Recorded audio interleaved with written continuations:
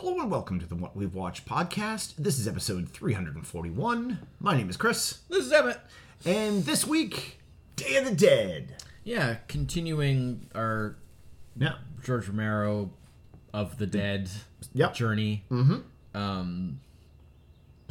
I mean, it's kind of just... Obviously, I've seen them all. Yeah, you've seen them all. But, I have not seen most of them. So.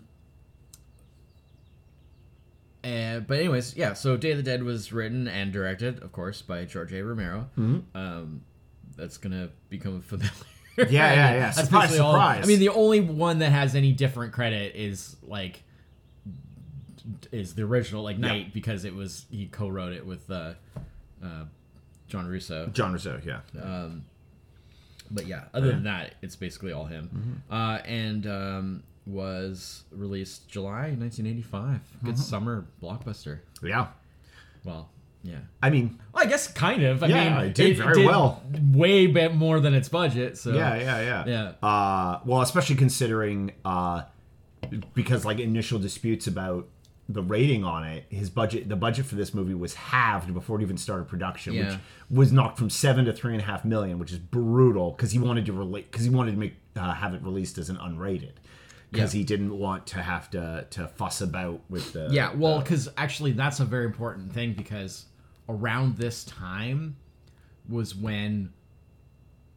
it was roughly around this period when the MPAA got... Because this is now 7 years after the previous film, which was 10 years after the first. So, we're a ways beyond, the coming up on 2 decades. The jumps in between movies here are big, and so unlike with Dawn, where it was kind of at the beginning of sort of the big horror kind of surge of going from the late 70s into the 80s, this is now right in the middle of the 80s, and so the whole big slasher movie boom and all that has happened, and around this era the MPAA were really, really tough on horror movies, and basically wouldn't let them get away with anything, and so which was funny because on the flip side, action movies were getting away with so much as long as they gave themselves an R rating. To some degree. I mean, action movies, this was the heyday of but action movies still usually have less sort of gore or whatever than horror movies, but the just problem more killing. But because of obviously, But I mean, it's America. You can shoot people. It's just it's the other stuff. What you can't do is dismember them. You can just do it in the privacy of your own home. Oh right. But no, so. Yeah, so I mean, stuff like the Friday the 13th movies, which were coming out every year pretty much at this point. They were forced to they couldn't basically show almost any of their kills. They had to basically either tone them down or cut away and not actually show the actual thing that they did, the actual effect that they did. Obviously, that is not the case here. Yes, as you said, Romero was just because I think he knew at this point that there's no way that they would pass keeping it the way that they wanted it to be. And so he just went for the unrated because it was just which considering also the script went through so many rewrites before they concreted down exactly what was five rewrites. What was it that he called it? He wanted to make Gone with the Wind of zombie films. That was his original he wanted to really make it epic, and so he had to rewrite it in the writing stage. He had to rewrite it several times to kind of bring it down a notch. I mean, and it's still far more elaborate than... I mean, the only thing that Dawn had some good... It felt like it had some good production value because of them being able to use the mall. But that was kind of it. But if you really think about every other aspect of Dawn, it still feels pretty low budget. It's pretty standard, just people running around. This feels normal 80s action movie. I mean, this is way more elaborate because they had to have actual sets, fairly elaborate sets, a lot more people, a lot more stuff going on. Yeah, well, I mean, you see it from the very get go, the first when they do like that title card zombie looks so good. Yeah. I mean, granted, like, but also granted, I mean, like, they're still like simple compared to like modern, but like but like compared to anything that came before. Yeah.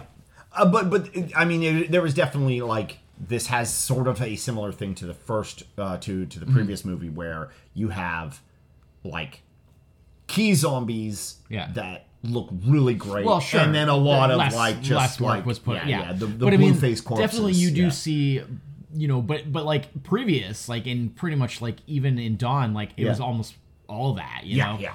And here, like they definitely did a lot more to show like actual like damage or decay or like, I mean, more like, texture basically is what they were able to bring. Probably even more so than Dawn. Big slow burn on this movie. Like, this movie's like 75% slow burn. Well, it's more about the conflict. Like, zombies just aren't even part of most of the conflict. The people, right? Yeah. The scientists versus the military guys. The sort of breakdown and kind of civil, And I mean, that's something that's touched on in all the movies, is like, despite the zombies, people can't like stop being on each other. Yeah, which I mean makes sense, and I mean it's part of the whole kind of social commentary aspect of these, where this sort of idea of always sort of keeping it about people. It's just, man, like the also like the way it's shot. Yes, it's like a big step up as well. Like it just has really interesting, like that opening shot. Yeah, where it's just the stark, like the room, and just like her, and you can't even tell who or what it is. Yeah, like what is going on? Starts to move. It's a really great shot. Reveals that it's just her, and then the calendar on the wall. And then she's looking at just like nothing basically, except there's the calendar and stuff, and working with things. I mean, timeline wise, great dream sequence. Yeah. Timeline wise, of course, again, it's that sliding timeline of it's always now. But like varying amounts of time. But we're passed. 7 years later. It doesn't feel as dramatic as the first two. So there's no it's like there's been debate about where exactly everything falls, because like obviously Dawn sort of seems to be kind of not too long after, like it's still quite early. Yeah. Like maybe a couple of, I think they say like one of the news reports, because they got that whole news stuff, like 3 weeks. Since it started. This feels like it could be like 6 months later. Yeah, or maybe like a year or two. Yeah. But there's been some talk about like apparently some guy did a bunch of research or whatever, and again, it's just like an opinion, but he claimed that basically he figured out that Day was actually like the furthest along the timeline of Romero's stuff, and that it was 5 years had passed. I could believe that too. I could believe it. It feels a little long. When we get to Land, which is next, you'll see why I think, and a lot of people agree with this, that it seems obvious that Land has to be further along, and that basically it is kind of it's not linear in the sense that it obviously jumps a different amount each time, but it feels it progresses. Right. It progressively goes further and further, and like if Day is, because like you said, like it really only feels like it's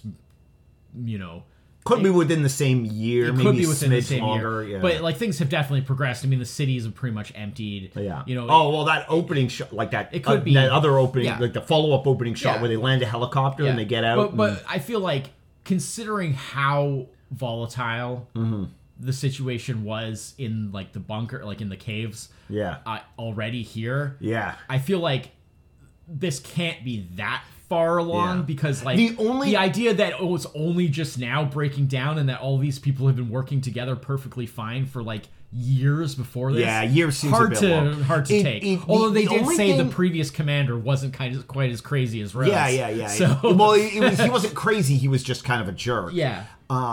And like sort of like that, and then also like the science being done by Dr. Frankenstein there. Yeah. Felt like that had been going on for long enough without results, Yeah. it was becoming problematic. Like, in terms of like, why haven't we? Which I feel like that's where you would have needed. I love a how decent amount of basically time. pretty much everybody calls Dr. Logan Frankenstein. Yeah. And he never reacts to it. Oh no, like, he doesn't care. He does not care. Like he's calm and unflappable. well, that whole scene. Well, he's unflappable, right? Oh yeah, like, because they have that when they have that meeting, says. that evening meeting, and he shows up late, and Rhodes, the is Captain already on Rhodes, the verge of he is so freaked. Yeah. And Logan is just like, what are you gonna do about it? Yeah. Like you don't understand. Like, you think you're in charge. You're not in charge. You're in charge of nothing. Yeah. Like, congratulations. Which is true. You know. But like the fact that he can threaten to just like execute people. Yeah. You know, it does somewhat keep people in line because, well, because it's he basically. I mean, there's a lot of like. Push never really comes to shove on a lot of that until like this scene later where like where the pilot's got a gun and stuff like that, you know.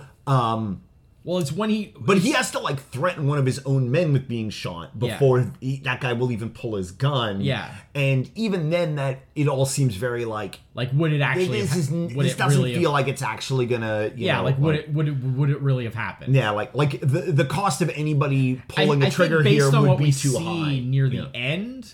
Yeah, maybe you could judge that he would have gone through it. Yeah. Well, I think maybe Rhodes would have gone through it, but I think then Rhodes' men would have probably turned against him. Maybe. They were pretty bad, too. I mean, they were... man, a lot of casual racism. Oh, yeah, well, from Rhodes, But just, like, in terms of, like, their way they refer to people and stuff, it's just wow, dude, like, was that really necessary? I mean, I guess it makes, I mean, it's not people we're supposed to like that are being like that, so it's Well, the big guy there, Steele, definitely had like a problem with Torres. Yeah. But Torres was also like falling apart.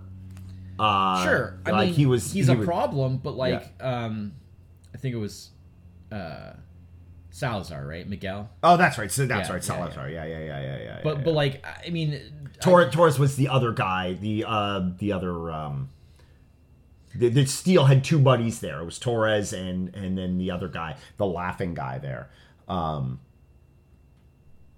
Rickles. Yeah, that's right. Yeah. Who was already like mentally over the edge, like at the start of the film. Yeah. You know. Yeah.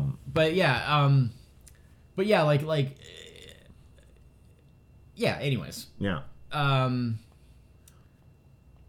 But also like strong. In any case, the point being just that obviously more time has passed and things are like much more progressed. Mm-hmm. You know, there are basically society is pretty much completely broken down. Yeah. So. Yeah. No. They do that. Shouts down the empty street there. Yeah. I mean that was like, especially like after what we've seen before, like that was some pretty impressive. Yeah. Like that they managed to pull off. I mean, there's still probably not as many. Like now you would fill that in with like, digitally you would put in like some zombies, 10 times as many zombies probably. But I think the fact that it was empty was actually more impactful than filling it with zombies. No, I mean it worked atmospheric wise, but just in terms of the logic of like in a city there would be like thousands, so many, right? But yeah, I mean I do like the idea. Oh, and again, this movie let me place a sample where I had heard the sample but didn't know the source. Oh, yeah. From when he goes like, anybody there? And it's because from M1A1 from Gorillaz. Yeah, because I was like, as soon as I heard it, I was like, wait, you're like, I've heard that. I know this. This is from... It's always great when you like discover I mean, obviously, the notoriety of these films has led probably bits and pieces of them to be sampled and all sorts of stuff. For sure. So Joe, was it Joe Polito? Yeah, Rhodes. That's Rhodes. Yeah. He's actually in Dawn, because he's not as Rhodes, obviously. It's a new character, but he's actually one of the he's one of the cops at the very beginning there. Oh, okay. Like that they run into, or we never know if they are cops. But one of the guys dressed as cops, we assume are cops. We never really get confirmation, but so only in the extended version like that we watched do you really get a good look at him, because obviously that whole sequence is basically pretty much gone in the theatrical version, right? Yeah, well, wasn't he just like, he didn't even have to audition? Like, I he think just got hired. Just asked him to do it. Yeah. Can you just do this role since look, I liked what you did. Like, I think, because they already knew him. And, but yeah, of course, we're living in a post-Alien, and also post like slasher movies and stuff like that world. So we have our badass female lead. Yeah, no, she's great. What is it? Laurie Cardell? Yeah. Who takes no crap from anybody. Yeah, no. Still acting. She, like, so... And I like that they played like that. her frustrations with the idiots she has to surround herself with is so palpable. Like it's just like and you feel so like, I'm sorry, it's you're like stuck in this. it's just like watching Alien. You're just like, if these people would just listen to Ripley, like she's the only one that talks sense. Exactly. And if they would just listen to her. Yeah. But everyone's just like, oh no, you're just that's your opinion. What do you know? Kind of thing. And it's just like, oh god. But like us as audiences are very like she's the only one making any sense.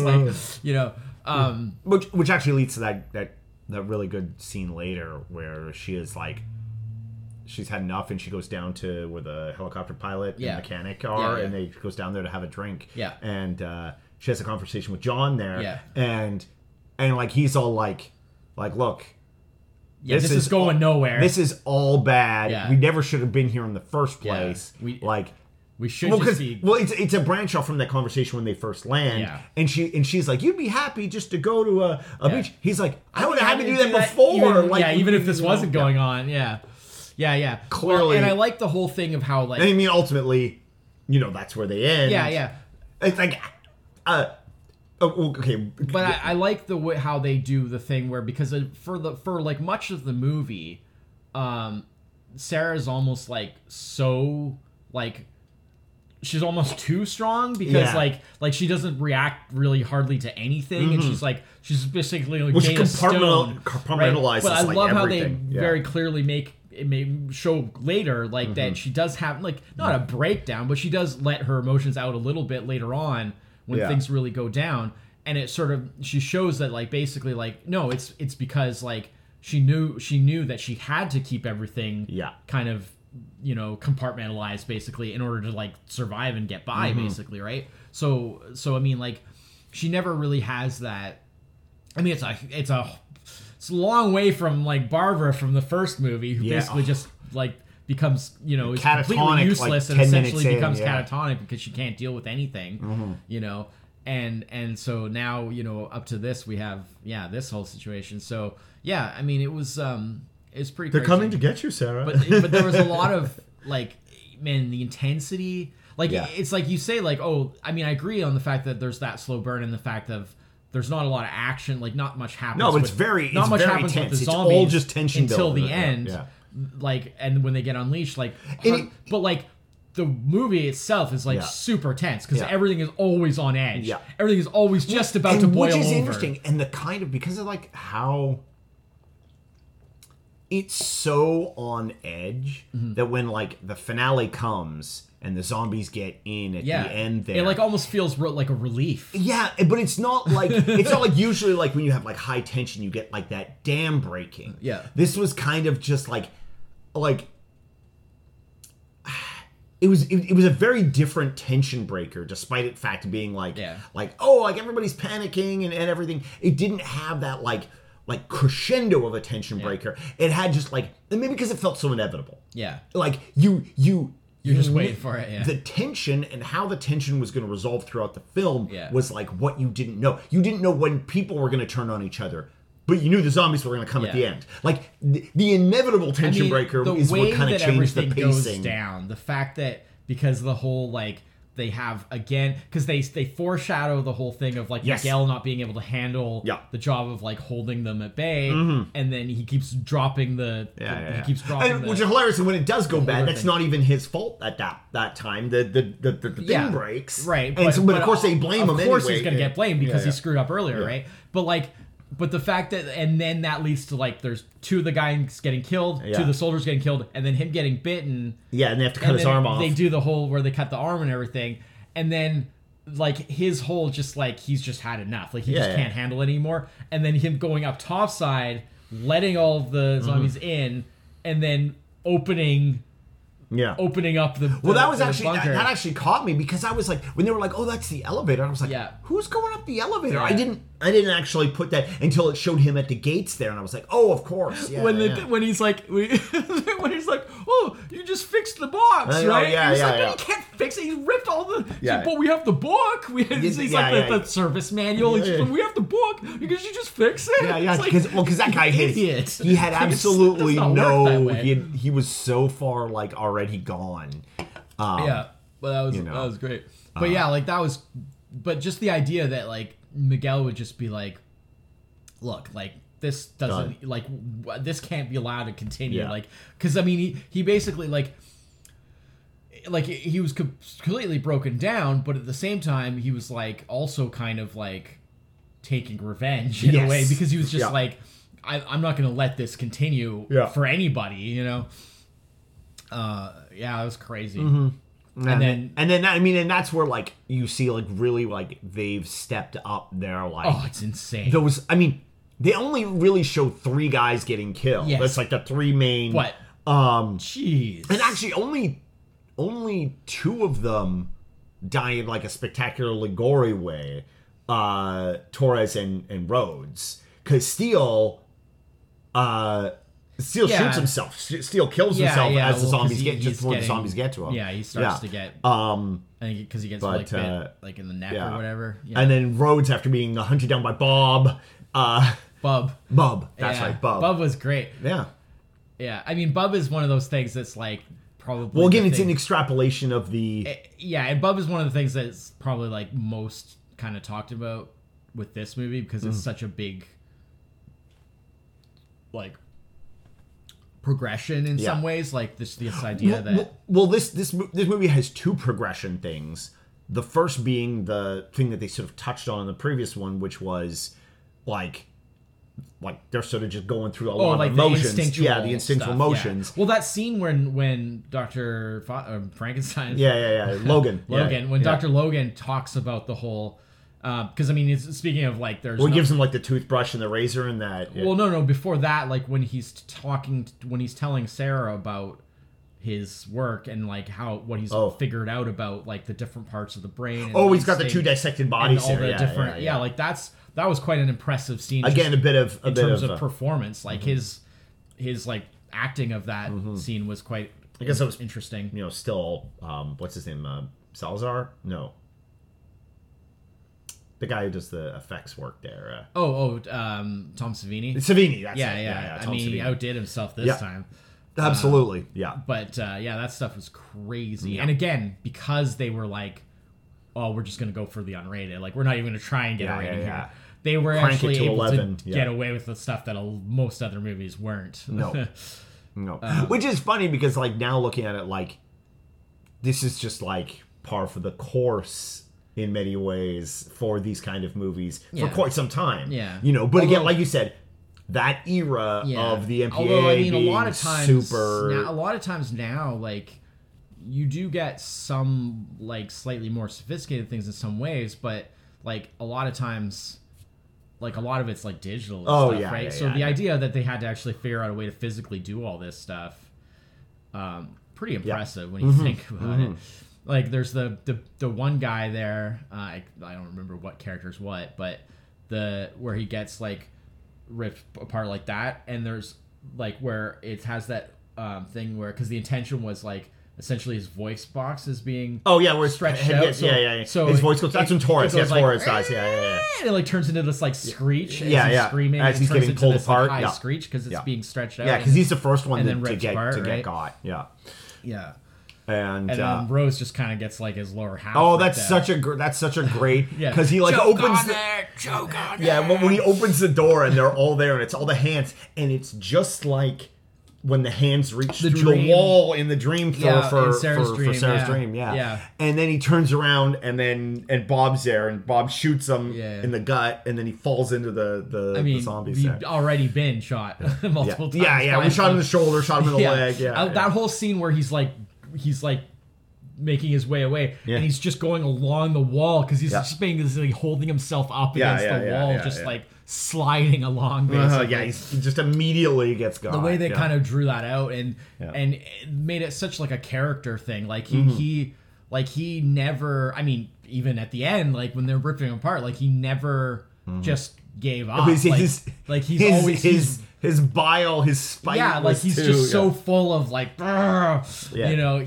but like not enough to fight back. I get like, it's like, well, that ship had sailed. yeah. But like he just runs away. He doesn't like but he's angry, but also like very like in a childlike way. Oh, like it's all temper tantrum. Oh, absolutely, absolutely, right? Yeah. Because if you think about it, like nothing he does is like, oh yeah, that seems reasonable. Yeah. That's understandable given the circumstances. Yeah. You know, like sometimes you see things in movies where you're like somebody who's kind of a bad guy and they do stuff and you're like, well, I don't think people would actually do that. I don't agree with it, but like I can see where they're coming from. Like I can see why that would happen. Yeah. But like with Rhodes, it was basically just like he's just power tripping. Yeah. And basically just like. And as soon as it all goes sideways, he's got nothing. Yeah, exactly. Yeah.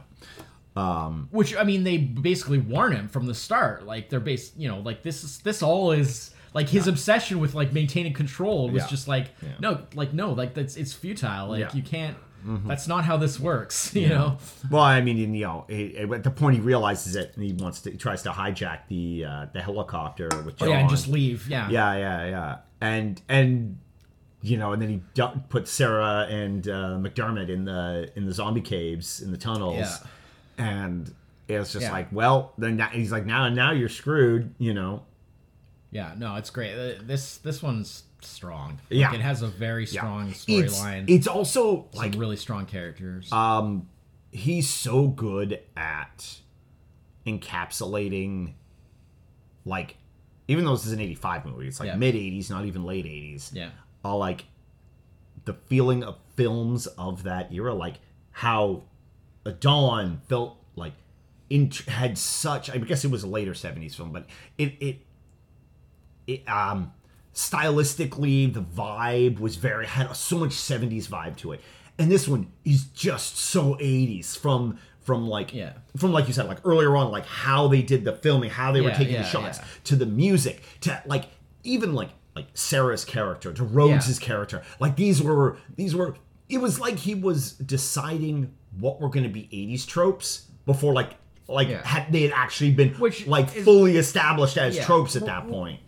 Yeah. You know, like looking back now, I'm like, of course those were 80s tropes, but like in '85, those were they weren't. I think some of them at least were pretty established. I guess that's because I'm thinking like by '85 they were just kind of getting out of like stop doing '70s tropes. I mean, I'm not saying he was like not innovative in some ways, but I definitely feel like he was definitely following the trends of like what was how he did stuff, you know. Yeah. But obviously with an extra twist. Yeah. You know? His ability to like encapsulate that.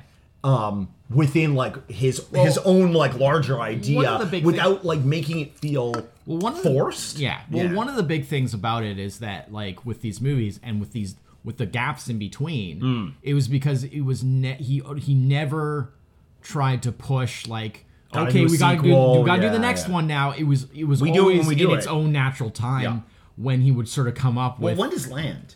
2005. Yeah, so that's such mid 2000. That's so crazy. I mean, that one was like a 20-year break. That's like a 20-year gap. The fact that we don't get a 90s. There's no 90s is one. So it's kind of a shame because it's because the 90s is like the 90s is when this sort of genre kind of went away to a large degree. I guess that's true, right? And it didn't become popular again. The reason why Land happened is because it was actually becoming popular again, right? Yeah. Zombies are back. Yeah, zombies are back in like the 2000s. Yeah. And so, but yeah. You thought they were gone in the 90s. Yeah. But basically, that's the reason because it was not like he didn't intend for it to be a 20-year gap. It was just he couldn't get any like support for doing the next one, right? Like it was just no one. I mean, and that was something that in that time period, all the guys from like that sort of generation had that problem. Like no one, like they were sort of just considered kind of passé. Yeah. And everything was about like the new generation and so that's why like guys like him, like Carpenter, like they weren't getting like, you know, and Carpenter kept putting out movies for like the first little bit, but they just kind of got crappier and crappier because he couldn't get decent budgets. He couldn't get any decent support. Right. And so eventually Carpenter just kind of pretty much gave up because he was just like, He's well, like, fine, if you don't want my movies, you won't get my movies. Yeah. He just kind of stopped making them because it was like he clearly realized that like, well, it's better to just stop than to like make crappy stuff that, you know, this is kind of compromised. He could have stopped earlier if he really believed he didn't want to make crappy stuff. No. But it took some time to come to that decision, right? But like we all saw Ghost of Mars. Yeah, but Ghost of Mars was the last one for a very long time. It was kind of the final straw. Yeah. But like, you know, and so the same sort of thing. I mean, I think the only one who really got somewhat broke out of that mold was Wes Craven because of Scream. Yeah. Because basically, like, Scream was so mainstream popular but that's all he could really do. Like, he couldn't really be like, oh, I'm going to do my own thing now. It was like, no, you're the Scream guy. It was Scream or nothing. Yeah. Because if he hadn't done the Scream movies, he would have been in the same boat that Romero and Carpenter were in, you know? Yeah. It's just there was this real turn away from, like, that generation of, like, the sort of pioneers of that type of horror. Yeah. And then basically, like, oh, like, we got this whole, like, this new crop of, you know... And they needed to make, like, a super group where, like, the three of them got together and, like, made some crazy movie. Yeah.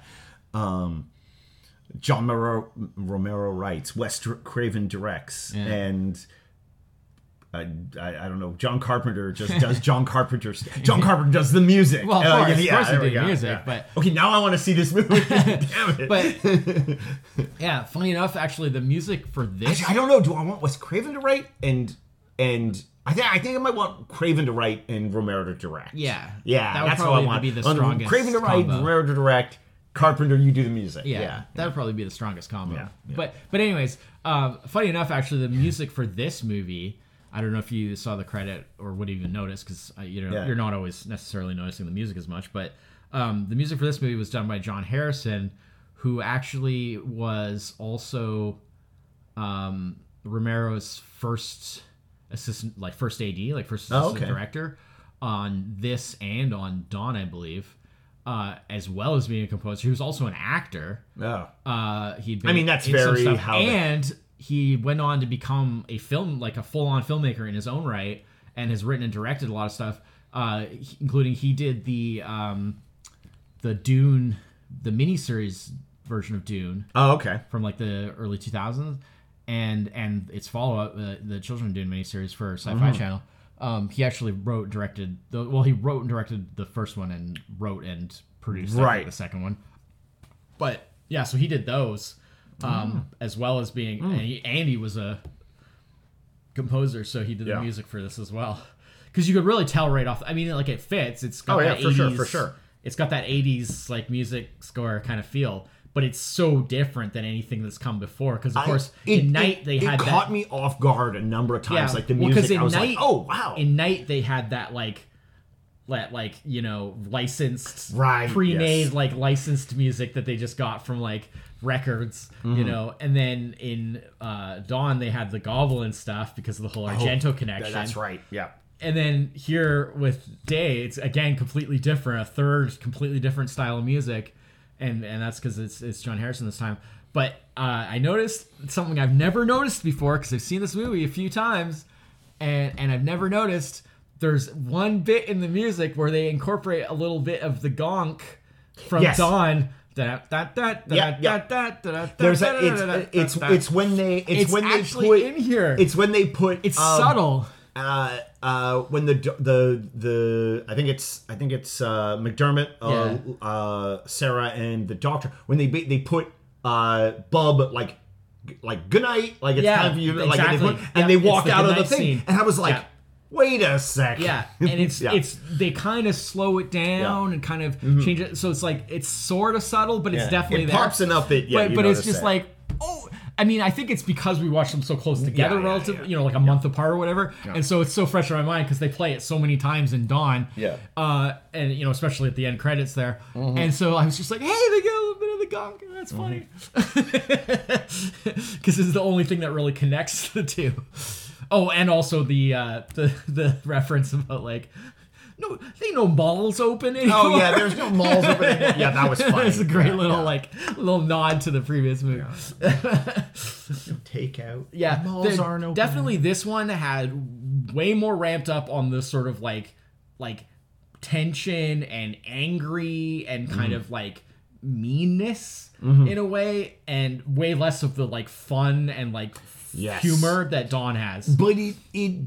But it doesn't overdo it. It's not overly bleak. But again, considering the situation, it felt like that was that's a sort of a very 80s thing where it's like the movie trying to take itself more seriously than like us viewers are actually like. Yeah, I'm not saying it's still not super duper serious. No. But like comparatively, like where Dawn is like borderline comedy. Yeah. For a lot of it, it's definitely not. It's you way can more definitely serious see the line where like Dawn came out, and then like how that led to what's his name making Night of the Living Dead, as like basically comedy. Return of the Living Dead. Return of the Living Dead. Return of the Living Dead was as basically comedy. That's the same year that this came out. 85. Oh right, that's right, 85. These are both 85, right? Yeah. I mean, that's two movies that are very. Like, I mean, made by two guys who made their first movie, but like went in different directions. Same ideas. The funny thing is between us watching, you told Dawn me and Day, I watched Return. Yeah. While watching this, I kept being like, wait. That's not how the zombies work. Oh no, wrong movie. Wrong movie. Because I was like, wait, he shoots him in the head, and then that doesn't. I thought they didn't die. Oh no, that's never mind. It's the other one. That's the other one. This one is So this is the one where like head trauma kills them. Okay, gotta remember that. This is the head trauma one. Although like it depends on the head trauma, because there's a scene in the tunnels there when they're making the getaway, and McDermott chops out one's head in half, and the head is sitting upside down as they run away down the corridor. The camera stays focused on the head, and the eyes are looking around. And I was like, oh, that's an interesting. Well, they also, because when they find in the because I guess he cut it off at the mouth, because he jams it in the mouth, so like the brain is still intact, right? Yeah. Well, there's in the lab there. Oh the soldiers that were killed in the previous encounter there, where they find them. And there's the one where he's just his head is left. Yeah. And that's like where they find out that that he's been really Frankensteining. Yeah, really Frankenstein, and he's using like the dead soldiers to feed Bob reward Bob and stuff, which is what sets off Rhodes finding that out. Is what he kills Dr. Logan because he finds that out. Yeah. Those are my man. Yeah, like what are you giving those? What are you giving it? Yeah. What are you giving it? Yeah, that was crazy. Yeah. I mean, Logan was the apex amoral scientist. Yeah. With the right intention. He was very much a he was just the means justify the. Yeah, exactly. He was completely separated from any concerns other than the goal of the because I mean because he was a realist about the situation. Yeah, because he was just like we're not undoing this. Yeah, there's no like cure, there's no backseats. You can't go backwards. So the only thing we can do is figure out a way how to change things going the world forward, livable. With them in it. Yeah. Now, what you do is you get on a helicopter, you fly to a beach, tropical island, and it's just like oh, is this the one with the happy ending? Because she has that dream. Kind of. It is, and I was like, oh. I mean, there's no reason to expect that they wouldn't be able to just live out their lives. I know people have said like things like there has been movies where like the zombies were able to like walk across the ocean. Sure. I mean, or not across the ocean, but under the ocean. And eventually. I guess if they're once there's like millions or billions of them in the world, I guess they'd be everywhere. Yeah. But like for the most part, like a natural lifestyle, like they could probably just stay on that island. Yeah. Live out their lives and have as long as there's enough food on the. They'd been there for a few days because she had the new calendar, right? Yeah, the new calendar. And then she was crossing off November. As long as there's enough food on it, and even if there wasn't enough food on that island, they could probably like go to other nearby They had a helicopter. Well, I mean, that would the fuel on that was I like they actually did mention when they're about to escape, and he's just like, I sure hope they kept it fueled up. Yeah, because we're talking about she didn't want it fueled, and she said wait till night, and he's like no time like the present, because we need to make a getaway. Yeah. You know, but yeah, like so it's, again, like in a sense, it's kind of like happy ending because like they probably she could was just like live like that. She was like one of the Sarah was one of the like strongest like willed characters. Yeah.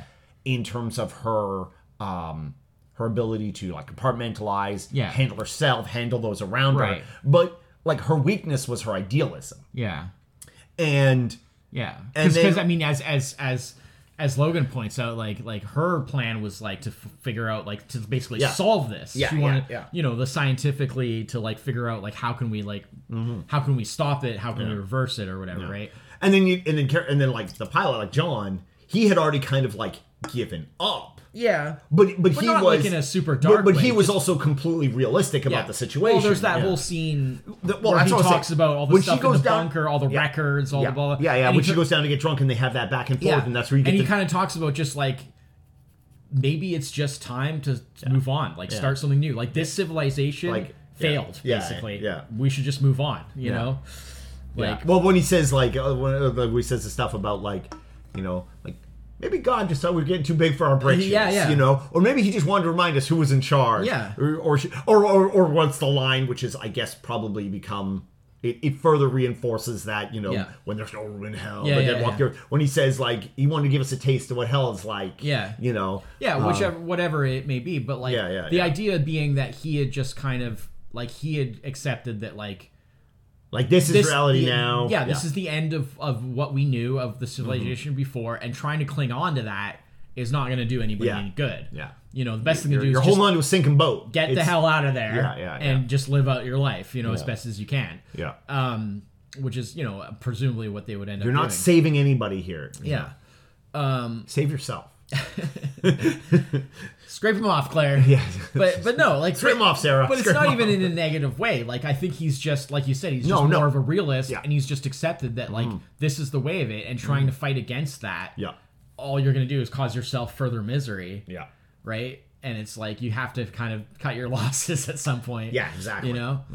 And I'm interested to see because you don't know much about Land. Dude. I know nothing about Land. Yeah, I'm interested to see your reaction to it because that's the one with it's Dennis Hopper in it. Dennis Hopper. That's all I know. You've seen the trailers. Yeah, I've seen the trailer, and that was 2005. Many years ago, 20 years ago. When it came out. 18 years ago. So I'm interested to see what your reaction is to that one because they take a different kind of track on the whole like how can we make this a tenable situation. How can we make this livable? Yeah. It takes a different kind of track on it than this one. But it's the bad one, right?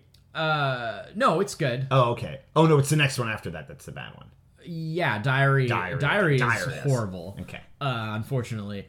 And a lot of people hate Survival too, which is the follow-up to Diary. I feel there was a and I guess this is the Lost Dead movie that never happened in the 90s. We had Dawn, we had night, dawn, day, no afternoon, evening of the day, like no twilight of the day. Is intended to be like the finale, and that's supposedly still happening. Okay, because Romero actually apparently had plans for it before he died, and the people that was working with him and whatnot are apparently going to finish and actually make it happen. Awesome. So apparently it is happening. But yes, Twilight would be the next iteration. It kind of breaks out of the mold because, like, a lot of people thought what became Land was going to be Twilight. Yeah, because that would be the natural follow-up to night to day. Yeah. But instead, because they kind of took a left turn because Diary goes back to the beginning, right? Like Diary is set. Right. Oh, that's at the time of the outbreak. I was looking like briefly at them. So it's set at basically the same time as Night, but obviously modern instead of from the 60s. Because again, sliding timeline, it's always now. And then Survival is a fairly straightforward setup or follow up to Diary. So it's around the same. It's just after the same kind of period. So it sort of reboots in a way. Oh, okay. Right. Okay. At a certain point. But so they never really got to that kind of Twilight part. But I'm interested to see what you think of Land, because Land is like the only one that kind of plays very similar to the original three, but is like more modern. Okay. Well, 2005. It feels. So I'm interested to see feel much what more.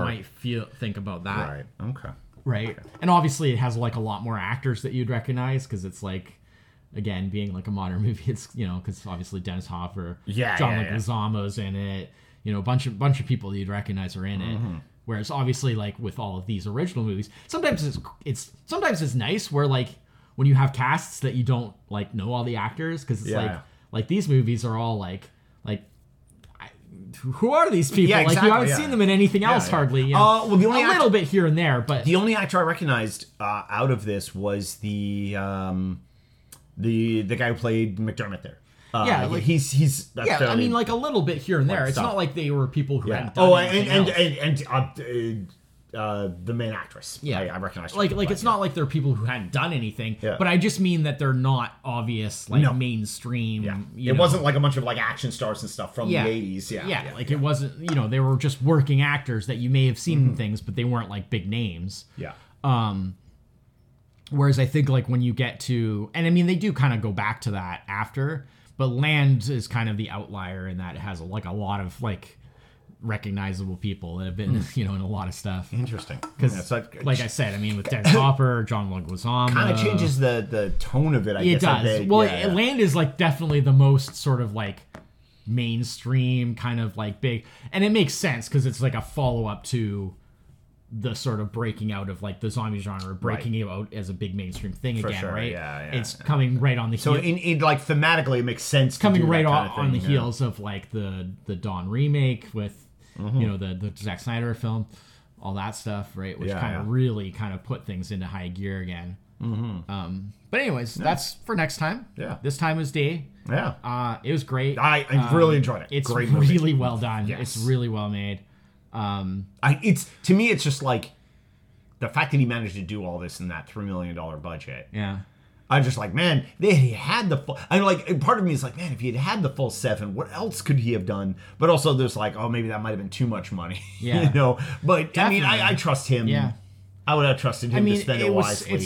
It was so much more than they ever had before. Yeah, exactly. It almost kind of. We don't want to get into like Mallrats. Well, exactly. It's always all this extra money. What do you do with it? And it's like, well, I know that Mallrats is. I mean, we both love Mallrats, obviously, but there's no question of the fact that like that's not. You could really, squander money. It's like that's not really the level of the type of movie that they were making at the time, and I mean, and again with this, it's like I think this is probably just less is more. It feels like for this story, like obviously he had to revise his plans because of the budgetary stuff, but like for what this story ended up being, this was the perfect budget because it didn't feel like anything was lacking. No, right? No. Whereas like if you had tried to do more but not had the budget, and you would feel like, oh, like, this feels like something that would have worked if they had enough budget, but they clearly don't. Yeah. Like, no, instead, he tailored it to the budget that he had. Which is the smart thing to do. And of course, doing it for the right reasons of the fact that it meant that he wouldn't have to compromise the vision, is even better. So I thought it worked out perfect, and they ended up... It's great. This was definitely, comparative to the other two, this did not, the reaction to this one wasn't as good, like, at the time. It's fine now, obviously. It's considered retroactively, people are like, oh yeah, it's great. This is some people's favorite one. But like the critical response and whatnot was definitely not as good. I wonder if that part of that had something to do with being the unrated part, unrated of it. But maybe. Yeah, like just because I mean, it certainly didn't.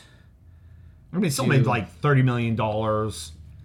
Yeah, I mean that's like 10 times the budget. Yeah, exactly. Like I don't know, that can't be considered a. No, not at all. I mean, I'm sure they were probably like, can you make another one of these for $3 million or $5 million or whatever, pretty quickly. Yeah, I mean, it says, like, under here, it says, like, subsequent to its theatrical release, the film has grossed over $30 million worldwide. Day of the Dead would earn most of its gross revenue when the film was released internationally on VHS format and later DVD and Blu-ray.